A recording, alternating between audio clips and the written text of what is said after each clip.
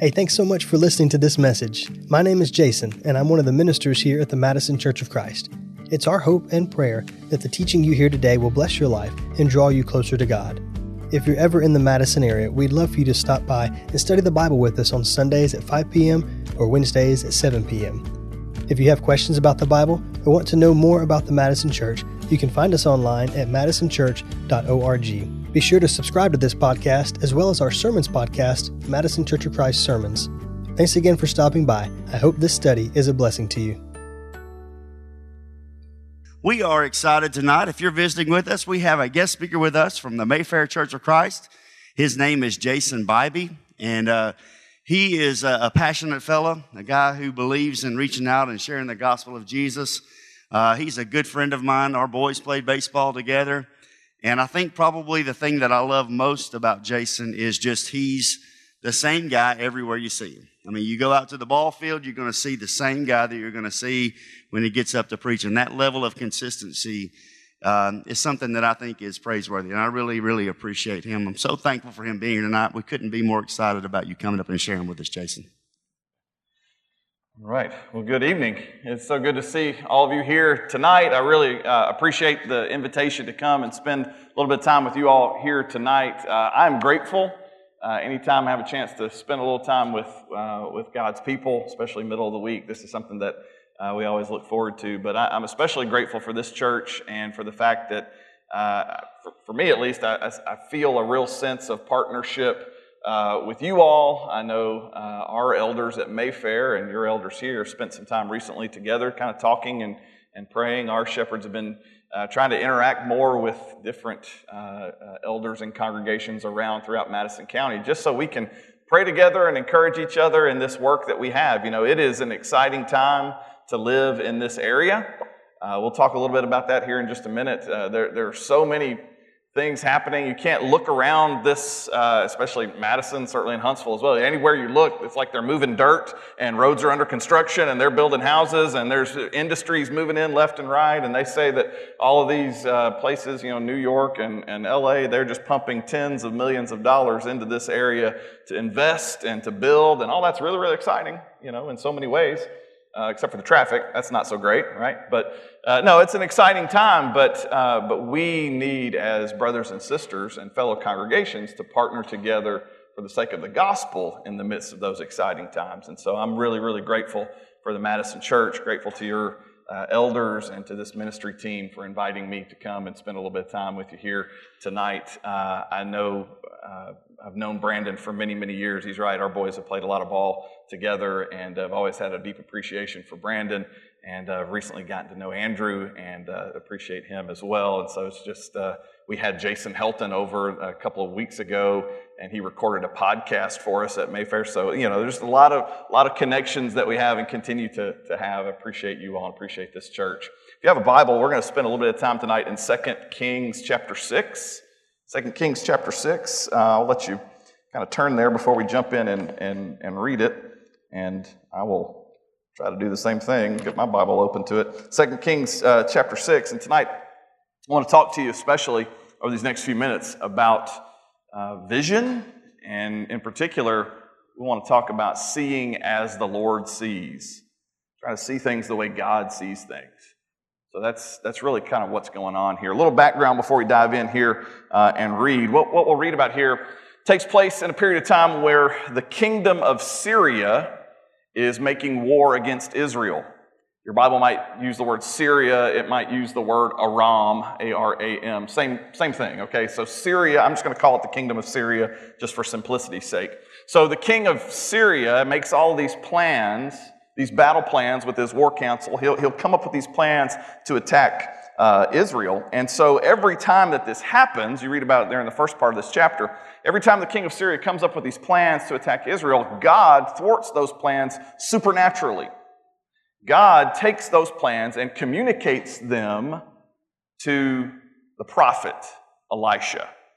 And so the prophet Elisha in Israel goes to Israel's king, and he tells Israel's king all about the king of Syria's plans, and at every move, the king of Syria's plans are thwarted.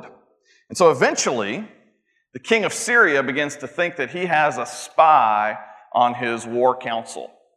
So he has this thought that somebody is ratting me out. But one of his servants corrects his misunderstanding. And as far as I can tell, this servant must have had some sort of supernatural understanding here too. It seems as if God has communicated something to this servant, because how else would he know this? He tells the king, look, you don't have a spy on your war council, but what you do have is you have a problem in Israel. There's this prophet named Elisha. And everything that you say, even the things that you speak in the privacy of your own bedroom, the Lord reveals that to the prophet Elisha. And so the king realizes that he has this problem.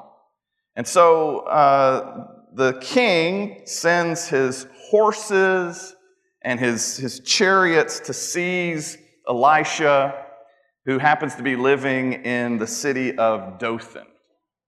Did you know that Dothan is in the Bible? Some of you did. When I hear Dothan, I think of peanuts and wiregrass. That's what I think of, South Alabama. This is a different kind of Dothan altogether. This is Dothan that is in the region of Samaria. It's a little north of Samaria, if that helps you. So anyway, Elisha knows the king's every move. So here's the king's grand plan. The king of Syria, makes this move to take out Elisha, who knows his every move. Doesn't seem like he really thought that one through very well. But he sends these horses, he sends these chariots to Elisha's house in Dothan. And here's what happens next. We're in 2 Kings chapter 6. We'll start in verse 15. We'll read 15 through 19 together. When the servant of the man of God, that's Elisha, so when Elisha's servant rose early in the morning and went out, behold, an army with horses and chariots was all around the city. And the servant said, Alas, my master, what shall we do? And he said, Do not be afraid, for those who are with us are more than those who are with them. And then Elisha prayed, and he said, O Lord, please open his eyes that he may see. So the Lord opened the eyes of the young man, and he saw, and behold, the mountain was full of horses and chariots of fire all around Elisha. And when the Syrians came down against him, Elisha prayed to the Lord and said, Please strike this people with blindness. So he struck them with blindness in accordance with the prayer of Elisha. Elisha said to them, This is not the way, and this is not the city. Follow me, and I will bring you to the man whom you seek. And he led them to Samaria.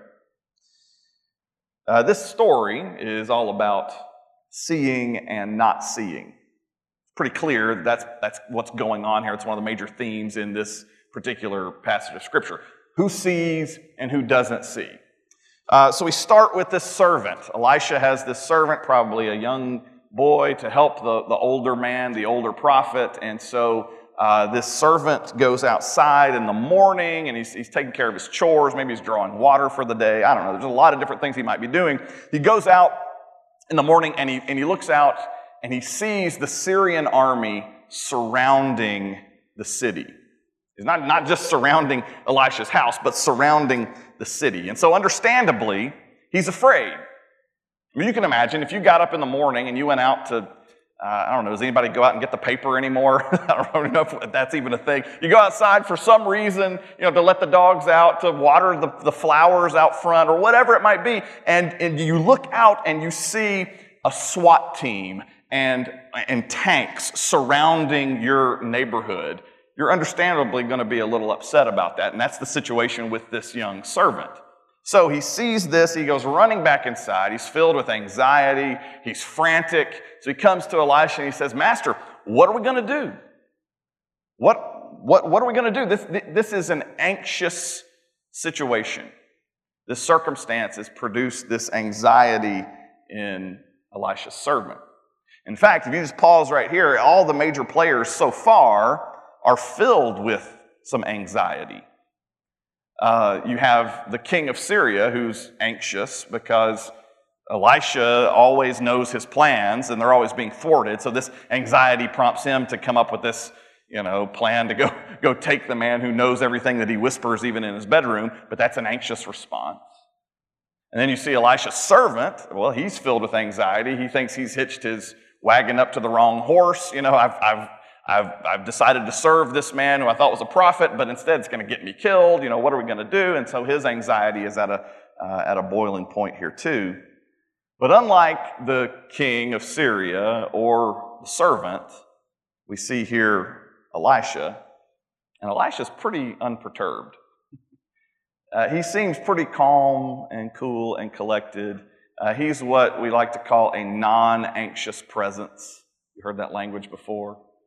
That in the middle of the craziness, no matter how anxious the circumstances might be, there are some who either kind of have this natural sort of tendency, or maybe they've learned some techniques that allow them to just kind of remain calm, to remain kind of calm, cool, and collected.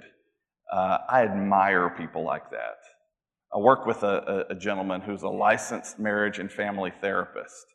He got this degree because he knew he wanted to spend a lot of time working with college students, and he wanted to really encourage them at this special period in their lives to be able to really fortify them in the decisions that they made and choosing a spouse and getting married and all these kinds of things.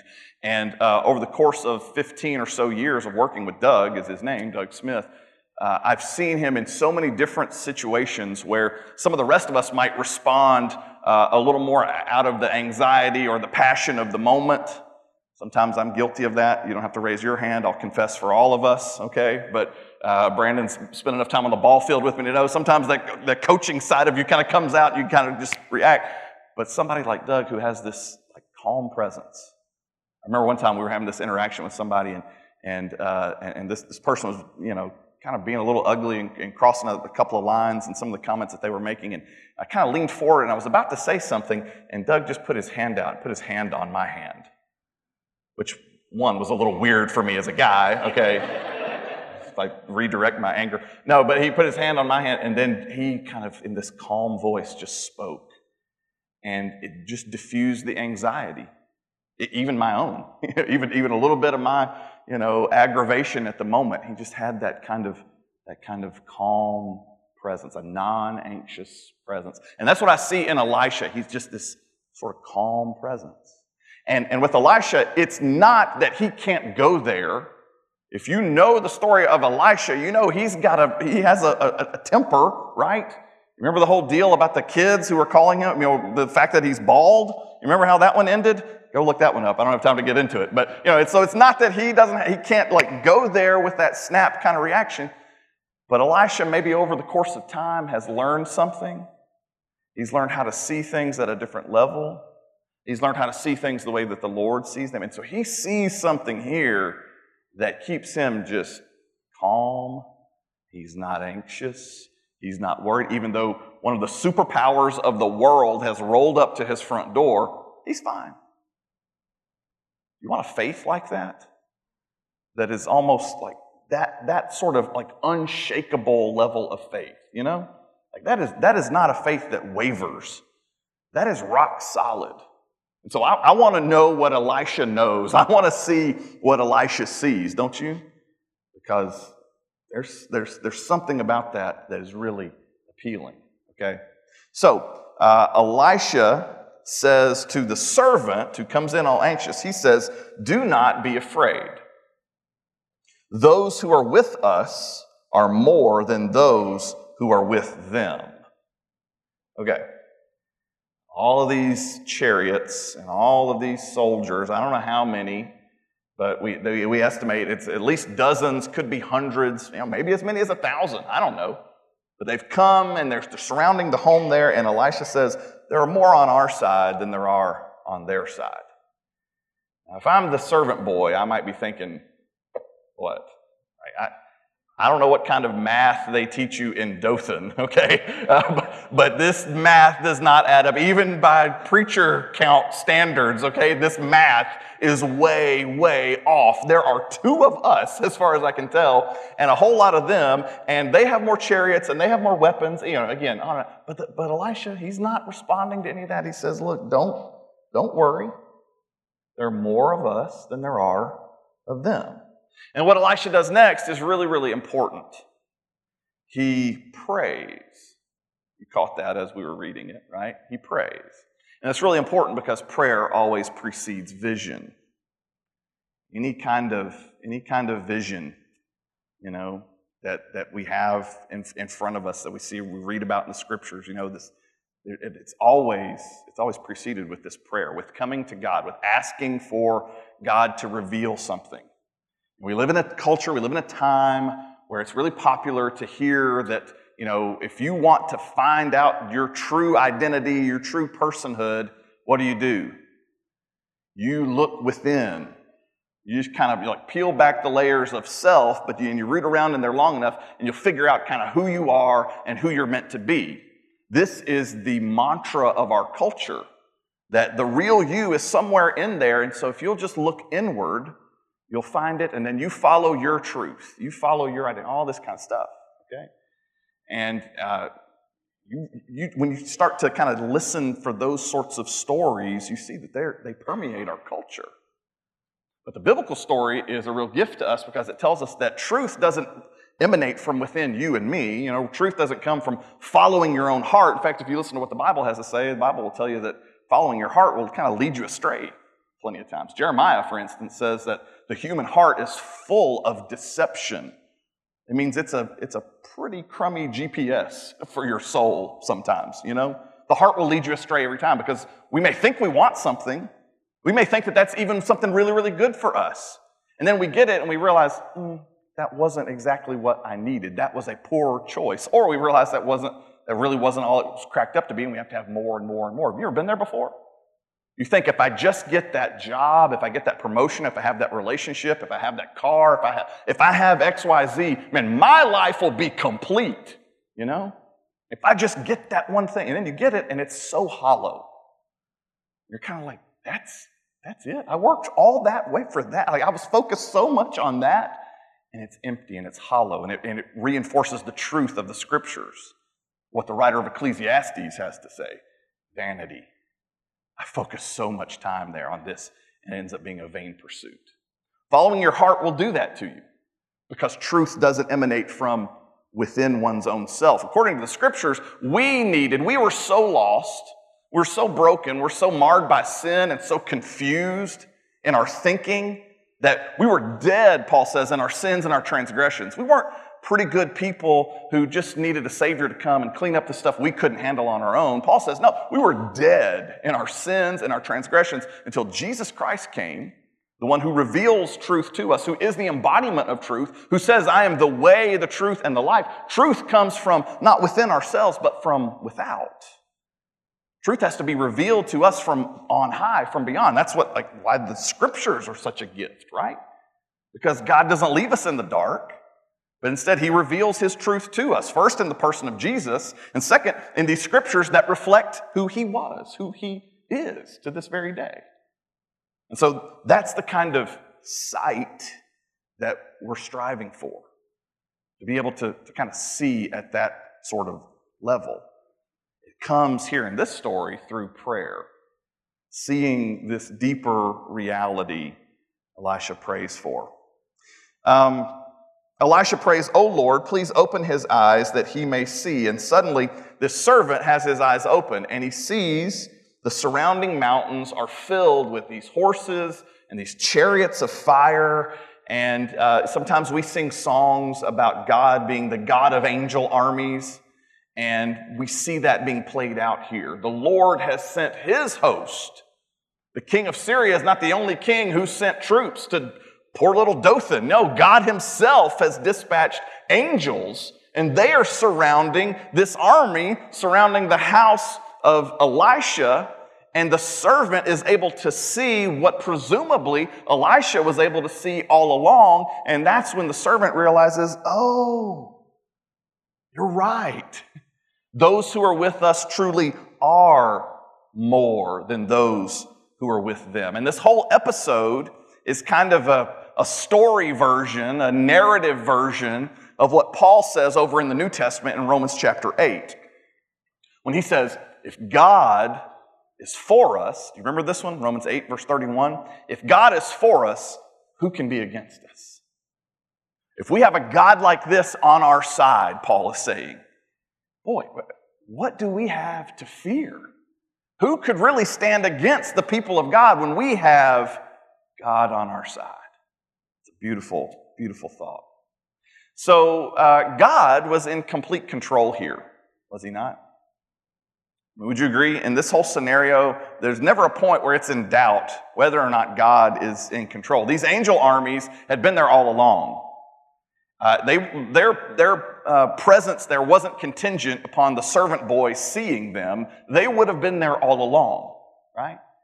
God was right where he was supposed to be. God's angel armies were right there where they were supposed to be too. God was in control the whole time. And this is just one story of how many in the scriptures that reinforce that concept for us, that idea for us. Talking to some students the other day, and we were kind of talking through the book of Revelation. I always have questions about the book of Revelation. My son called me today. I guess he has some sort of assignment at school, but he was like, Dad, I've got just a real quick question for you. What's the Antichrist? I was like, real quick question, right? Son, what's the Antichrist? See if I can bail that up in 20 seconds for you. Give me a break. So the book of Revelation, there's all these questions. We have a lot of questions. What's going on in Revelation? What's going on? And to be fair, there's a lot in there that requires some interpretation. Okay, I'll let Brandon and Andrew do that some other time. But what's really, really clear in the book of Revelation that I think God wants us to know before we finish reading this and before we kind of fold it, put it down, and move on. What's really, really clear in the book of Revelation is this: the throne of God. Go read Revelation sometime, okay? There are some things happening there that are just strange, okay? There are candlesticks. There are all these, callbacks to the Old Testament stories. Okay, a lot of allusions back to the Old Testament. There's even this one part in chapter 12 where there's this pregnant lady, and she's on the run, and this dragon is chasing her. Okay? Believe it or not, that's in the Bible. There's this pregnant lady, and she's on the run from this dragon. And, so we have interpretations of what that is, but that requires a lot of study. But what's undeniable about Revelation, whatever you think about, candlesticks and dragons and the pregnant lady, okay? What's undeniable is the throne of God is this central image. 40 times in the book of Revelation, the throne of God is mentioned. And it's like John has this vision, and he sees these wild things happening on earth, the dragon and the beast and all this sort of stuff. And he has this vision, and then right about the time you're kind of wondering, what is all of that? Then he'll snap, and he'll have this other vision, and he sees what's happening in heaven. And you know what's happening in heaven? God is on his throne. He's being worshiped. He's being praised. He's right there where he's always been, And then we'll snap back, and it's some other crazy wild thing, war and fighting, and then back over here, and God is on his throne. And maybe the martyrs are crying out, "How much longer, Lord?" And God says, "Just a little longer. I've got a plan. Just hang with me." But the whole time, God is in control, and it's undeniable, And man, that is such a message for the church in these days, Because we've lived through some circumstances over the last couple of years that have felt an awful lot like just these wild, crazy, weird things, They've been difficult. There's been a price to pay. There's been some brokenness that's come out of all of this, and it's been tough. And we might lament that, we might bemoan that, and then we might, have different feelings on some of all of that, but let's remember, especially as God's people, when we go through these circumstances that are maybe undesirable, that has no bearing on God being on the throne, because he's just as much God today as he always has been. And until this world stops spinning and he brings all of history to a halt, he'll continue to be the same God who sits upon his throne, who is worthy of our praise and our adoration. And so that is a clear message in the book of Revelation, one that I think we could really benefit from, no matter how you want to interpret all the other stuff. Okay. So God is in complete control here, and the servant finally has eyes to see that. Elisha sees all of this at a different place. We can infer from his prayer that he had seen all of this all along. But when Elisha prays and the servant's eyes are opened, this young man is able to see three realities that I think are important that we can take away from this. He sees the presence of God, he sees the protection of God, and he sees the power of God. Sometimes we need to be reminded that God is present. Jesus is Emmanuel.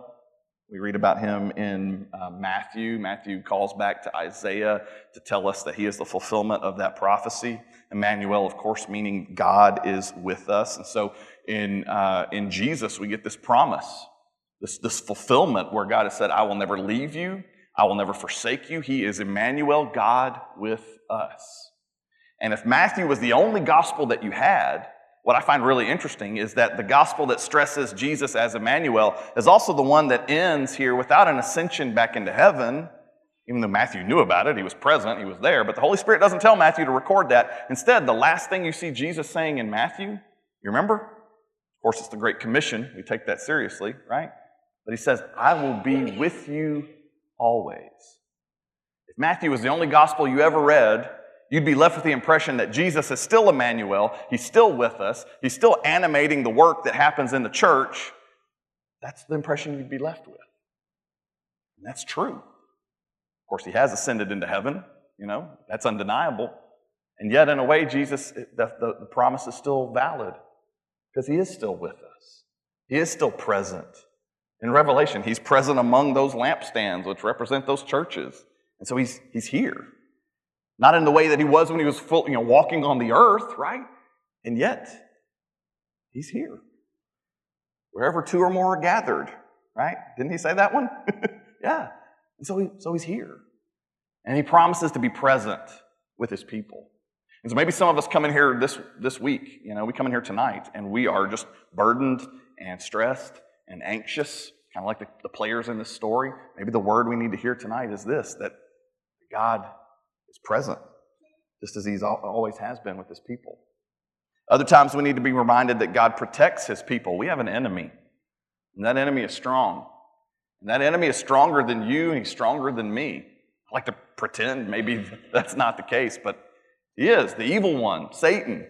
He is strong.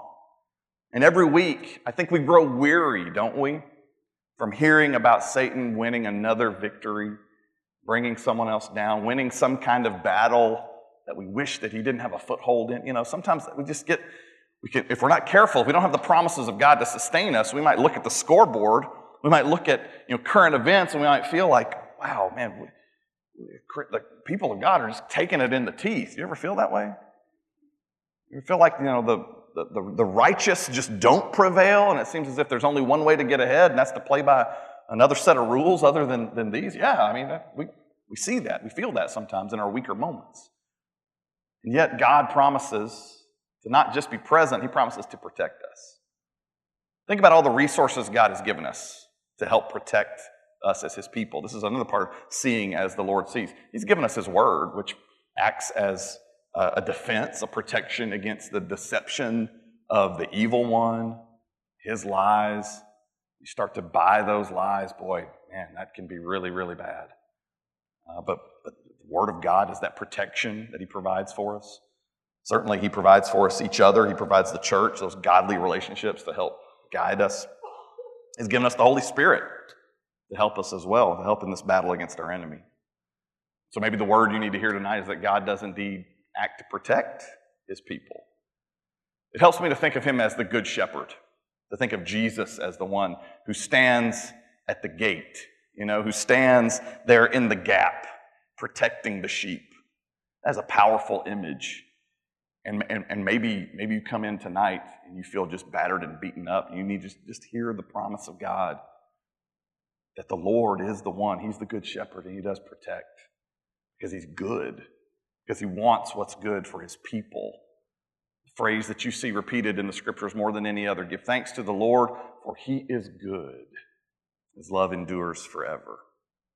And other times we need to be reminded of the power of God. It's only by the power of God that we have the promise of eternal life. We ought to remember, no matter how crazy things get, no matter what circumstance might be going on that we wish was different, we believe this story that somewhere on the other side of the world there's an empty tomb. There used to be a body in that tomb, and now it's empty. And on that Sunday morning, he crawled up out of that tomb, and his heart started beating again, and he rose victorious over sin and death and the devil himself.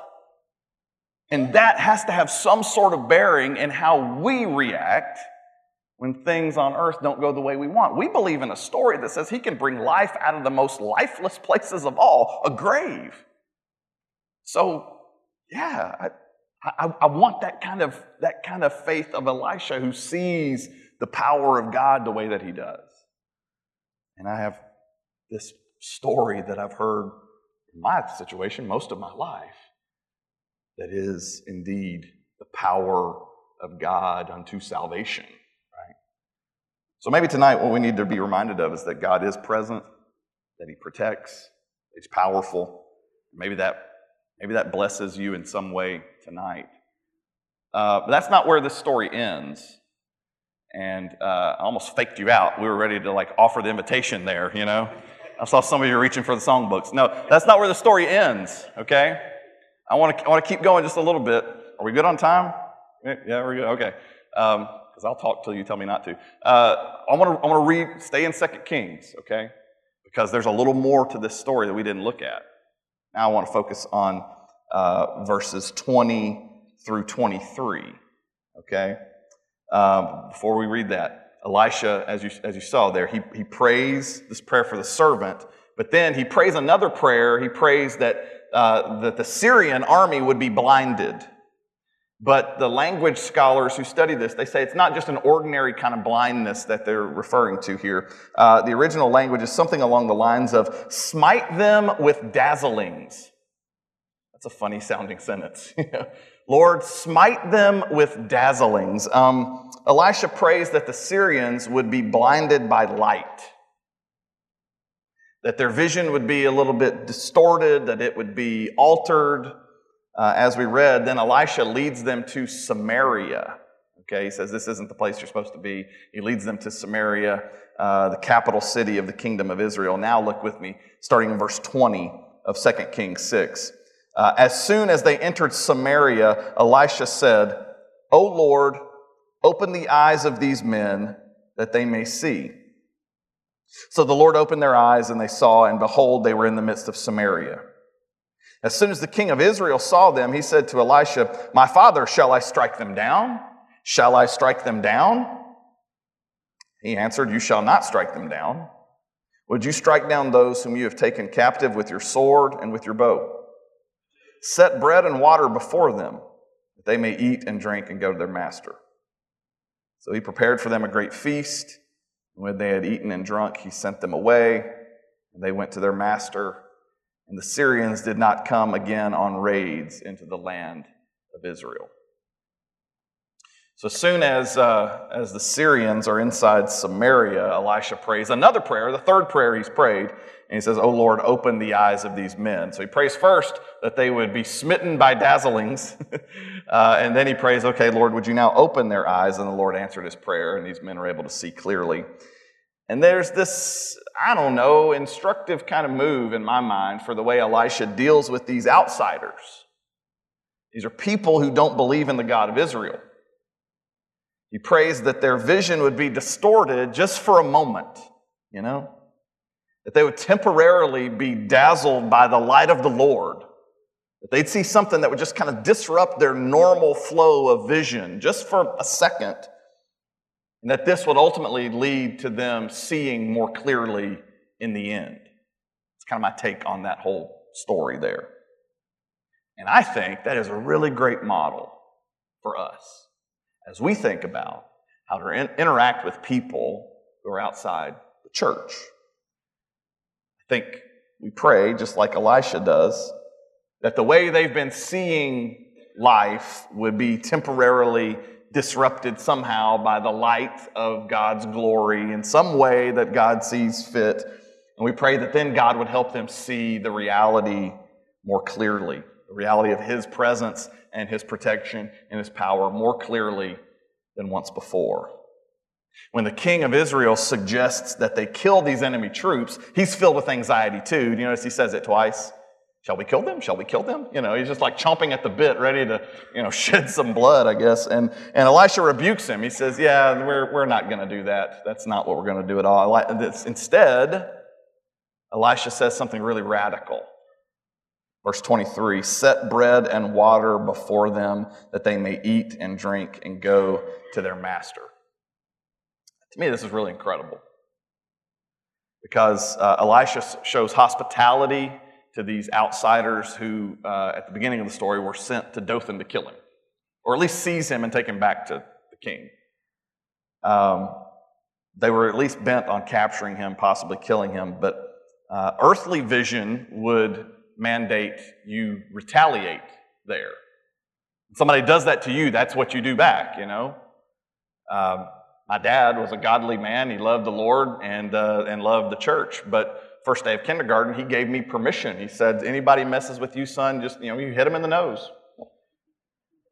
I don't care, Like my mom was always preaching, do unto others. And for the most part, they were on the same page, except for that one. And man, it messed me up, It's like, who do I listen to?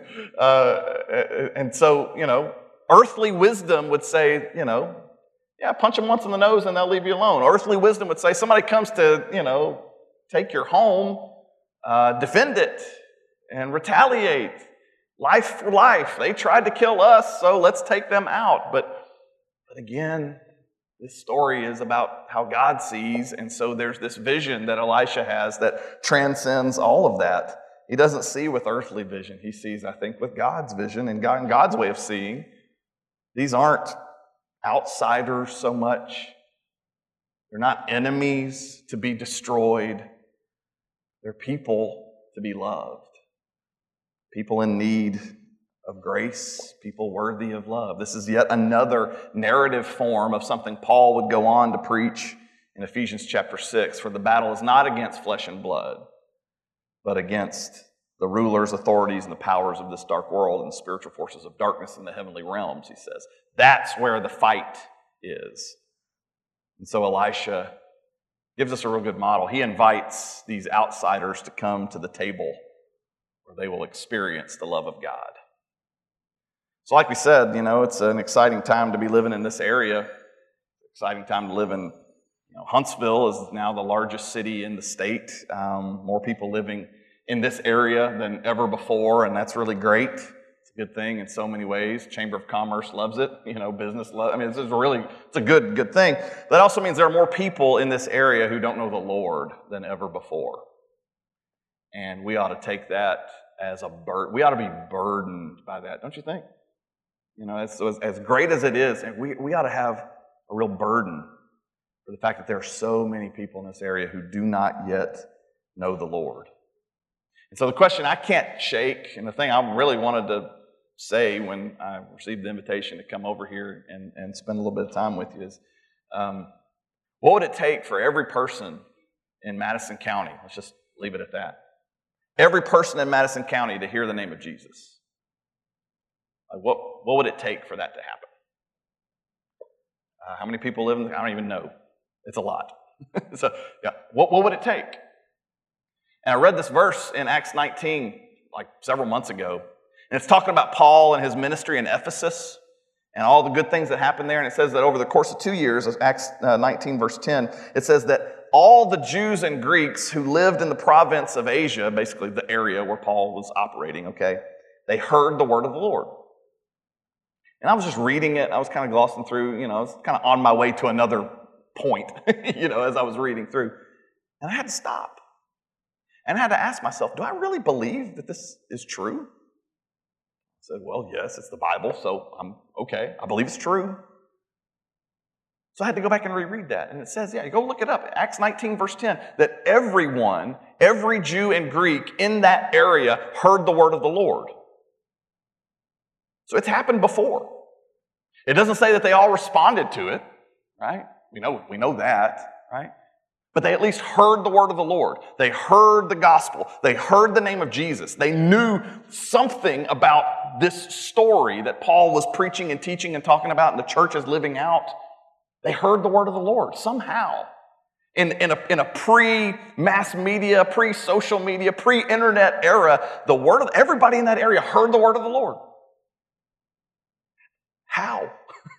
You know, that's, and I don't know how, God, He made it happen, He helped, but I just think that is such a powerful word for us in where we're living in 2022. In this area where people are like climbing over themselves to move here, to be in this area. They don't yet know the Lord. So as attendance, as the population in this area continues to grow, like church attendance just continues to kind of go this way. That's a trend that ought to bother us. We need to be sharing this good news about Jesus with as many people as we possibly can. Our great God is going before us.